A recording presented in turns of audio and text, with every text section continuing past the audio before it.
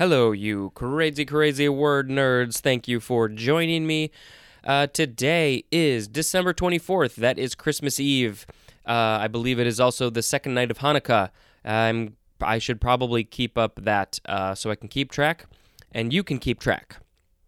Although you're probably not using this dictionary to keep track of holidays. That would be, not a great way to do that.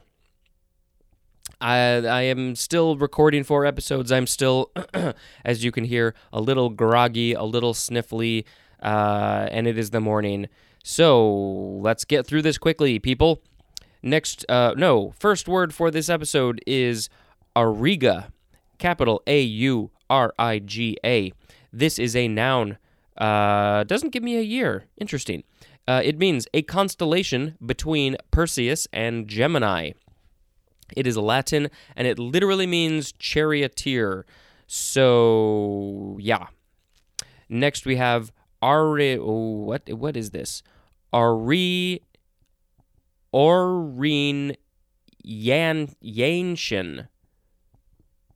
Is that right? Aurignacien. Capital Aurignacien. I think this is related somehow to the last word. Aurignacien. This is an adjective from 1909 of or relating to an upper Paleolithic culture marked by finely made artifacts of stone and bone, paintings, and engravings. It is a French word, if you couldn't tell that, Aurignacien, from Aurignac, Aurignac, France. That is a city or a town. Aurignacien. It says it's a long A there. Okay. We are going to move on to aurochs. Aurochs. This is a noun from 1766. An extinct, large, long-horned wild ox of Europe that is the ancestor of domestic cattle. And the scientific name is Bos primigenius. The first word is just B-O-S. Bos or Bose or something like that. Sniffles. Let's see, this is from the Old High German uroso, which is from uro, which means aurochs, plus oso, which means ox. It is akin to the Old English U-R, which means aurochs, and there's more at the word ox. So the old animal was aurochs, and eventually it turned into the ox and other cattle that we know of now, and they, I guess, took just the last part of the word ox. Next we have aurora. This is a noun from the 14th century. One synonym is dawn. Number 2 is the capitalized version, the Roman goddess of dawn, and compared to the word Eos, E-O-S, which I'm guessing is the Roman god or goddess of dusk, maybe? Or maybe it's the god of dawn. I don't know. I should have some Kleenex handy, but I don't. All right.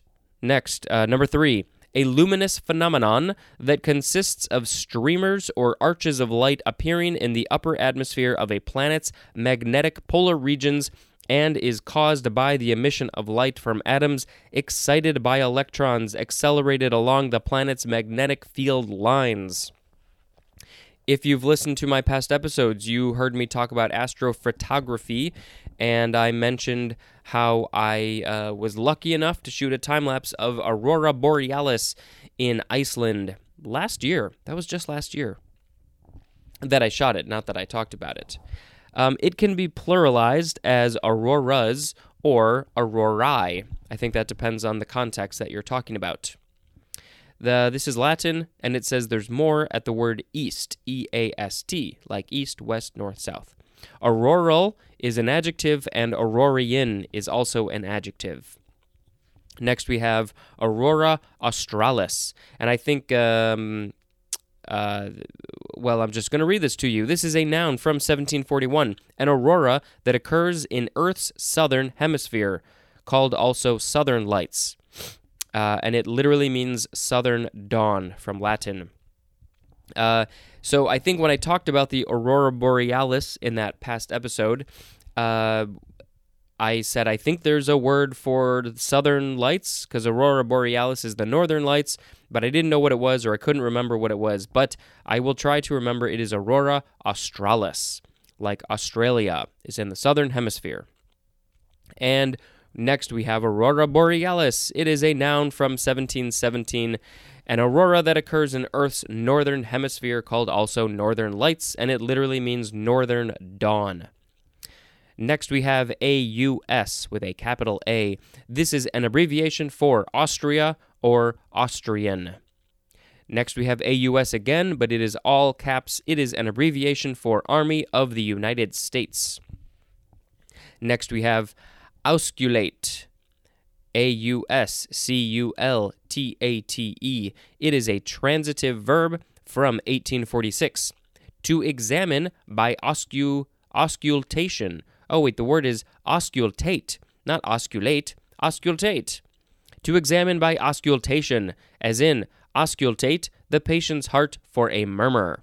Auscultatory. Auscultatory is an adjective. It is a back formation from auscultation. Yep, back formation. So they formatted it backwards. Next we have auscultation.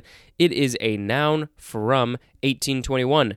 The act of listening to sounds arising within organs, as the lungs, as an aid to diagnosis and treatment. So would that be what they're doing when they put the metal circle? Oh my God, why can I not think of what that is called? That thing. They're not just listening; they're auscultating, they're auscultating because they're listening with their ears. The etymology says this is from auscultation or auscultatio, which is the act of listening, from auscultare, which means to listen, and it is akin to the Latin word aures, which means ear, and there's more at the word ear. Stethoscope, that's what it's called. My wife is a nurse, and I actually bought her one. She's a non-clinical nurse, but I actually bought her one either for her birthday or holiday or when she graduated nursing school. I can't remember. I bought her a decent, not great, a decent stethoscope, which we have used just for how is my heart doing? Is it okay? You know, we have that capability to check before we actually have to go to the hospital to make sure everything's okay. Next, we have Ausländer. Ausländer. It is a noun from 1936. Synonyms are outsider and foreigner. Now we have auspice. Auspice, yep. AUSPICE. It is a noun from 1533. 1. Observation by an augur, especially of the flight and feeding of birds to discover omens.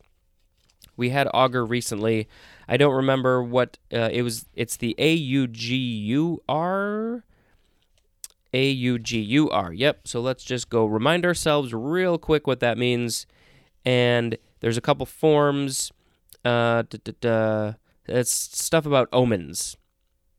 Diviner or diviner. Related to omens. Okay. That's auspice. Number 2 for auspice is plural.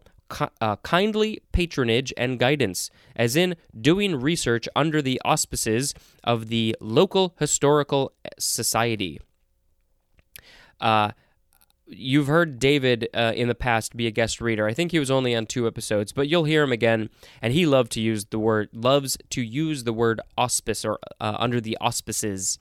Shout out to you, David, if you're listening, which you probably aren't. But I like to give him crap sometimes, and he says that word a lot. Number 3, a prophetic sign, especially a favorable sign. This is from Latin auspicium, which is from auspic or auspex, which is diviner by birds or diviner by birds. And that is from avis, which means bird, plus specere, which means to look or look at. And there's more at the words aviary and spy. Next, we have auspicious. This is an adjective from 1593. 1. Affording a favorable auspice. Synonym is propitious. as in made an auspicious beginning. Number 2, attended by good auspices. That is such a weird word. I mean, it's in normal context, it sounds fine, but when you say it so many times, it sounds so weird. And a synonym for number 2 is prosperous, as in an auspicious year. And we have a final synonym for that is the word favorable. I feel like my mouth is not enunciating very clearly. Auspiciously is an adverb, and auspiciousness is a noun. Now we have Aussie with a capital A, A-U-S-S-I-E. It is a noun from 1917, and it is usually British or Austral. It is a native or inhabitant of Australia. Next we have austenite. It is a noun from 1901. A solid solution in iron of carbon and sometimes other solutes that occurs as a constituent of steel under certain conditions. Austenitic is an adjective. This is French from Sir W.C. Roberts Austin, who died in 1902, and he was an English metallurgist.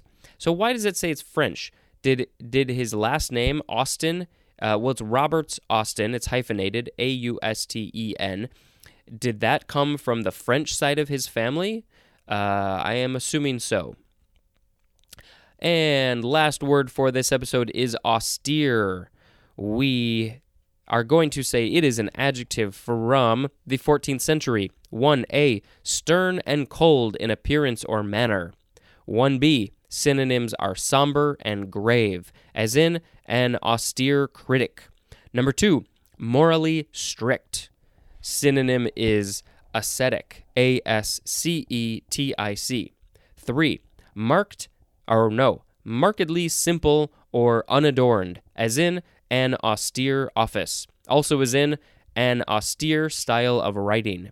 4, giving little or no scope for pleasure, as in austere diets. Number 5 is talking about wine, the wine you drink that has alcohol, and if you are a child, I hope you're not drinking wine. Although I will say in France and other mostly European countries, I think, they do allow their children to have a little bit of wine so they actually appreciate it and don't overindulge, and I think that's kind of the way to do it. Anyway, this definition says, having the flavor or acid of tannin predominant over fruit flavors, usually indicating a capacity for aging. Finally, a synonym is the word severe, and if you remember from a number of episodes ago, there was a definition or a synonym for some word. I can't remember what it was, and it said austere or severe, and I put in a clip of the They Might Be Giants song, James K. Polk, because they say, austere, severe, he held few people dear. Austerely is an adverb, and austereness is a noun, and this is from Middle English, from Anglo-French, from Latin, austerus, which is from the Greek austeros, which means harsh or severe, and it is akin to the Greek haus, H-A-U-O-S, which means dry, and there's more at the word seer, S-E-R-E. That is the end of the episode. Happy Hanukkah, Merry Christmas. Kwanzaa is coming up in just a couple of days, so I think you say Happy Kwanzaa? And other holidays, which we will talk about in the future. I am going to end this episode after I pick a word of the episode, I feel like it's getting harder to do this. We will pick aurora as the word of the episode. It means dawn. It means the lights in the sky and other things, the Roman goddess of dawn, and maybe we will have the dawn of a new age in our world as things hopefully get better and people become more kind and loving and compassionate. Thank you very much for listening. Until next time, this is Spencer reading the dictionary. Goodbye.